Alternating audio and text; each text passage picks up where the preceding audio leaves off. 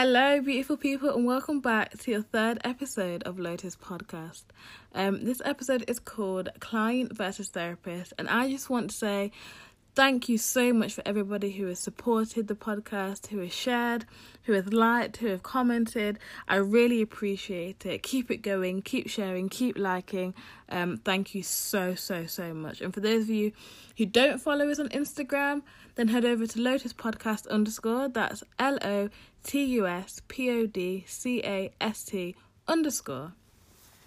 _ for those of you that also don't know, I am Letitia Jeffers, but you guys can call me Tish. I'm a qualified drama therapist, and you're listening to Lotus Podcast, which is about transparency, mental health discussions, and of course, inspiring stories.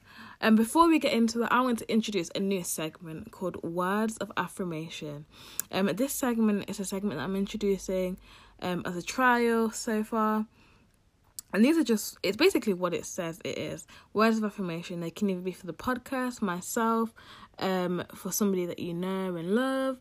It can be for a stranger. It could be words of encouragement.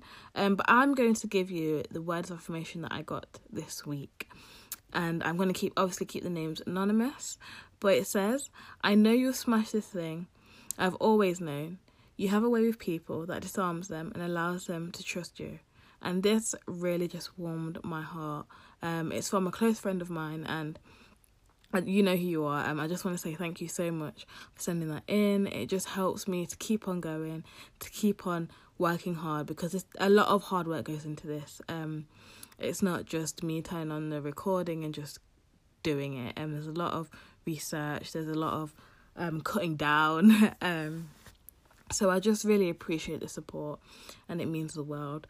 So if you want to get involved with Words of Affirmation next week, then I'll do a post on the Instagram stories, and I'll just ask for your words there. So thank you again. You know who you are. I really do appreciate it. Okay, so this week's episode is called Client versus Therapist. And it's less of the verses, but it's more of viewpoints, similar and different viewpoints, as I've been both a therapist and both a client. So I thought I'd give you those initial viewpoints between the two. So let's start off with client. Actually, before that, what I think I'll do is I'll give you a brief example or a brief explanation of the different roles between a client and a therapist. So we'll start off with the client. A client is somebody who comes to a therapeutic intervention, and they can either be self-referred or referred by an outside agency, but they'll know when they've been referred, and they won't be kept in the dark. And they are somebody who is coming to see a therapist to either work through some issues they have, or to gain new skills, or to just explore certain behaviours that they want to explore with a therapist. And the therapist is a facilitator. So a therapist is a qualified, registered professional, mental health professional, who wants to aid the therapeutic intervention. They are somebody who guides them through the process, guides the client through the process of therapeutic intervention. And I think of it like this. Do you know when you see a child crossing the road? It's not to sound condescending, I'm just giving this as an example. When you see a child crossing the road and they're sort of learning how to cross the road, the parent or the carer will ask them, what do you need to do first? You need to look both ways, look left and right before you step out into the road. And maybe a parent will be holding their hand, or they'll have a rein, but that child will cross that road with their own legs or with their own means. And that's basically what a therapist does. A therapist guides, a therapist holds your hands, metaphorically, of course, and just guides you through the process of a therapeutic intervention. Okay, so I hope I've explained that well, and people might have different explanations of the two different roles, and that's okay. Everybody has their own opinion, but those are mine, as plainly as I can kind of give you an example of. Okay, so first of all, I'm going to go down the client side, and I've got 3 points for each, and then I've got similar viewpoints as well, and I'm going to go through. So first of all, the client. When I was initially going to my therapeutic intervention as a client, I wanted to make sure that I was actually heard. I wanted to make sure that my therapist knew that I had quite a lot to say, and that there was things that I really wanted to get to be helped to explore. But I wanted to make sure that initially, like I said, my therapist heard me. Now, and the way I kind of judged this was just how she interacted with me, how she kind of bounced off of me. Is she really listening? Is she just glossing over? That kind of thing. And the next point is information. Now, if you know me, you know that I am an overplanner, overthinker. I ask 1,000,001 questions. I like to know what I'm getting into before I get into it. And as I knew that, because for my therapy was basically a requirement of my course that I was on to become a drama therapist. And so I knew that I'd potentially be with this therapist for a long time, like 2 years or at least a year. And so I just wanted to make sure that I had as much information as possible, that I knew what I was getting into. I'd never had therapy before, and I had a lot of reservations about entering into personal therapy myself, because I was fearful. I didn't want to be vulnerable. I didn't want to let somebody in. And I think that's also a cultural thing for me. I'm African Caribbean, and a lot of Caribbean households and African households have this whole thing of what happens in the house stays in the house. Don't go out there and tell everybody your business, blah, blah. So I had a little bit of that mentality. But as I was going into therapy and becoming a therapist myself, I was learning how to unlearn these armors that we have put up as African Caribbean community. But that's another conversation for a different day. And the third point I've gone into is feeling safe and comfortable. Now, feeling safe wasn't the word that back then, 2 years ago, starting my therapeutic intervention, that I would have used. That's more of a term, that safe term was more of a term that we use as therapists. But feeling comfortable was definitely a term that I use, because I wanted to make sure that the person that I was having therapy with made me feel comfortable, or a level of comfortability where I could just relax and not feel on edge, not feel like, oh my gosh, what am I doing here every session?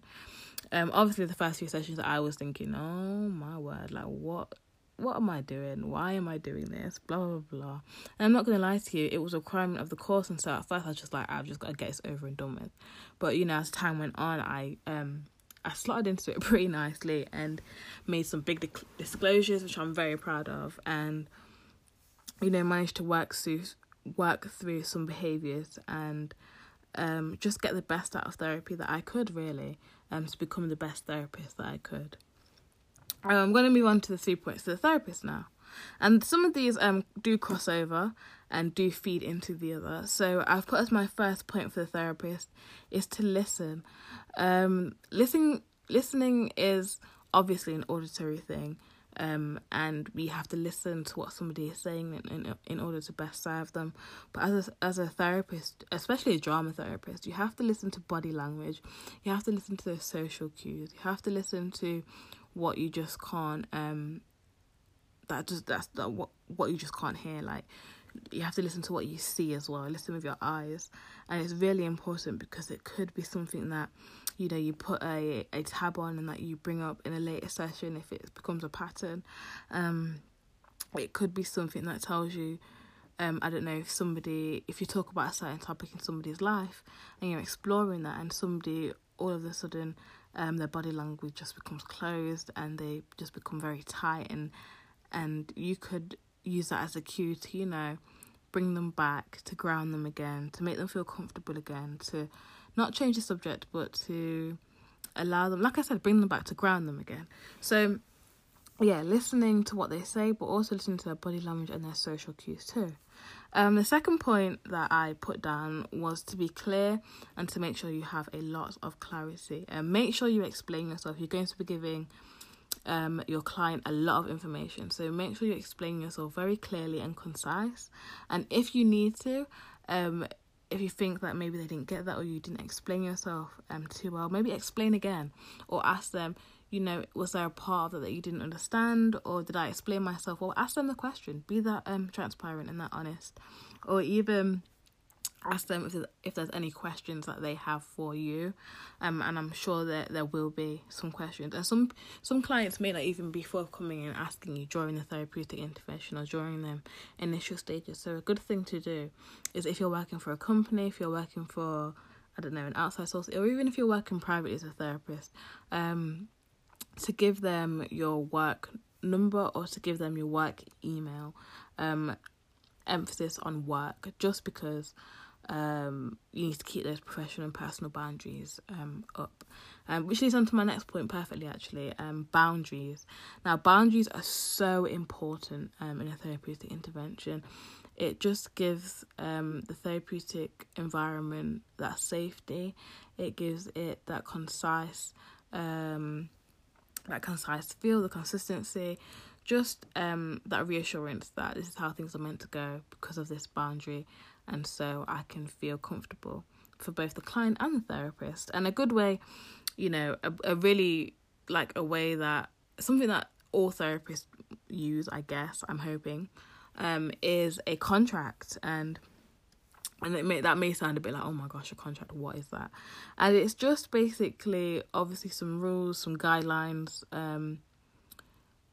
and just a framework of what you need to follow in order for this therapeutic intervention to work, so that you both get the respect that you need, and so that you're both, as client and therapist, that you're both safe and sound, and everybody knows what they're doing, and everybody knows where to refer back to if they're unsure about something.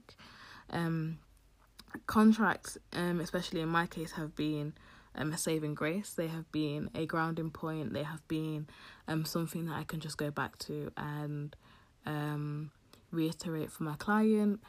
And it just means that you have this piece of paper or this framework, guidelines, whatever you want to call it, contract. You have this thing that states the when, how, what, all the questions. So yeah, it can be a really amazing tool for a therapeutic intervention, and a very good tool that you should use as a therapist. So next, what I'm going to go on to is the same category. I've obviously got 3 points for that as well. The first point that I've got is a therapeutic alliance. Now, you want to make sure that your relationship with your client and your relationship with your therapist is one that is a genuine relationship, that has a connection, you have a bond, and it's not to say that when you come outside of the therapeutic space, this bond or this connection overflows or loses those boundaries, but it's to say once you're in that therapeutic space, you know what it is, you know the limit, you know the boundaries, you know all these different things that just help a therapeutic intervention thrive as best as it can. When I was a client, the way that I had a kind of connection with my therapist was through humour, and which is ironic. Anyway, but it was through humour, and it just allowed, especially for me, my walls just to kind of go. And it also brought up something that I explored, what humour masks for me and all that kind of jazz. So that bonding connection was obviously, it served therapeutic alliance, but it also helped me to understand certain behaviours that I had, which may serve fruitful in your therapeutic intervention. And the next point is the cost and the commitment. Now, nobody really likes to talk about cost. Nobody really likes to talk about that because it is a huge commitment. It's one of those subjects where it's like, oh, I don't want to talk about money, but it's a must. You have to talk about money, especially obviously if you're private. Then it's how, as a therapist, it's how you live, it's how you survive, it's your work, and so make sure you're very clear about the cost, the big commitment. Changing prices in the middle of a therapeutic intervention is kind of ethically wrong, in my opinion. And I think, personally, I like the whole you pay weekly rather than you pay a big lump sum and then, something happens where you can't have some of them sessions or whatever, or you're having to refund money. Like, paying weekly for me is just the best because it gives the client that rollover effect, but it also means that if the client needs to cancel or the client says, I don't want a session next week, that they feel like they have that freedom to do so, and so they don't feel as if they're tied into this, I've paid so I must go kind of mentality, and there's not that extra pressure. But yeah, cost is a big commitment, like I said, and it's something that you should talk about with your clients. And as a client, you should talk about it with your therapist. You know, I think in the first initial sessions, it should be talked about. And if it's not, then, you know, what's going on sort of thing. And then the third and final point is the where and when, how, the consistency of it. So again, that fits in with another boundary, as do all of these really. You need to know when you're going to have it. You need to know where you're going to have it, especially if you're private and you don't have your own offices. So my therapist doesn't have her own office, but she rents out a place, a room at a place. And so I knew where it was going to be, and I knew what room it was going to be in. I knew when it was going to be. You know, she never crossed those boundaries of changing a venue last minute or changing the time last minute. And that's something that I really appreciated because it made me trust her more, and it made me feel more comfortable in going because I knew what I was doing, and I knew that it wouldn't suddenly change. I wouldn't have the anxiety of, oh my gosh, it's going to change, what am I going to do if it changes, blah blah blah. You know, just all these little things that makes the process of having therapy smoother is what you want as a client and as a therapist. You know, as a therapist, you're holding this client, and you know, I always say that therapy starts way before you guys are in the room. It starts from that initial the process of therapy, not actual therapy, starts way before you're in the therapeutic space. It starts when you have that first initial phone call or that first initial referral. So you need to make sure that you're clearing sites, and obviously mistakes are made and things get tricky sometimes, but you have to work through it. You have to start how you need to go on and work through the problems or the conflict as best as you can, knowing that you started as best as you can. Yeah, so that's it for this week, guys. I hope this was really informative, and I do this because I really want you guys to, especially because a lot of my audience will be on the client side rather than the therapist side, I want to make sure that you go into the therapist room feeling equipped and empowered, because it can be so daunting going to your first session and just thinking, oh my gosh, like, why am I here? I want to explore this thing, but I don't know if I want to, and have all these reservations, all these social stigmas attached to therapy. I just want you guys to feel empowered, and I hope that this episode has done that. I hope that it is giving you a bit more of an insight into initial stages of therapy. And if you have any more questions, feel free to DM me. You know, if you want to become a guest on the podcast, DM me as well. And don't forget to get involved in the Words of Affirmation and follow us on Instagram. That's LotusPodcast_. Don't forget to do that. Yeah, so I hope you enjoy your week, guys. And don't forget, this podcast is not a substitute for a therapeutic intervention. I'll obviously leave show notes. I'll leave information in the show notes about where you can access therapeutic intervention if you need it, if you feel that you need it. But again, this is not a substitute for a therapeutic intervention. Also, just stay blessed, guys. And I will speak to you next week. Peace and love. It's been Tish.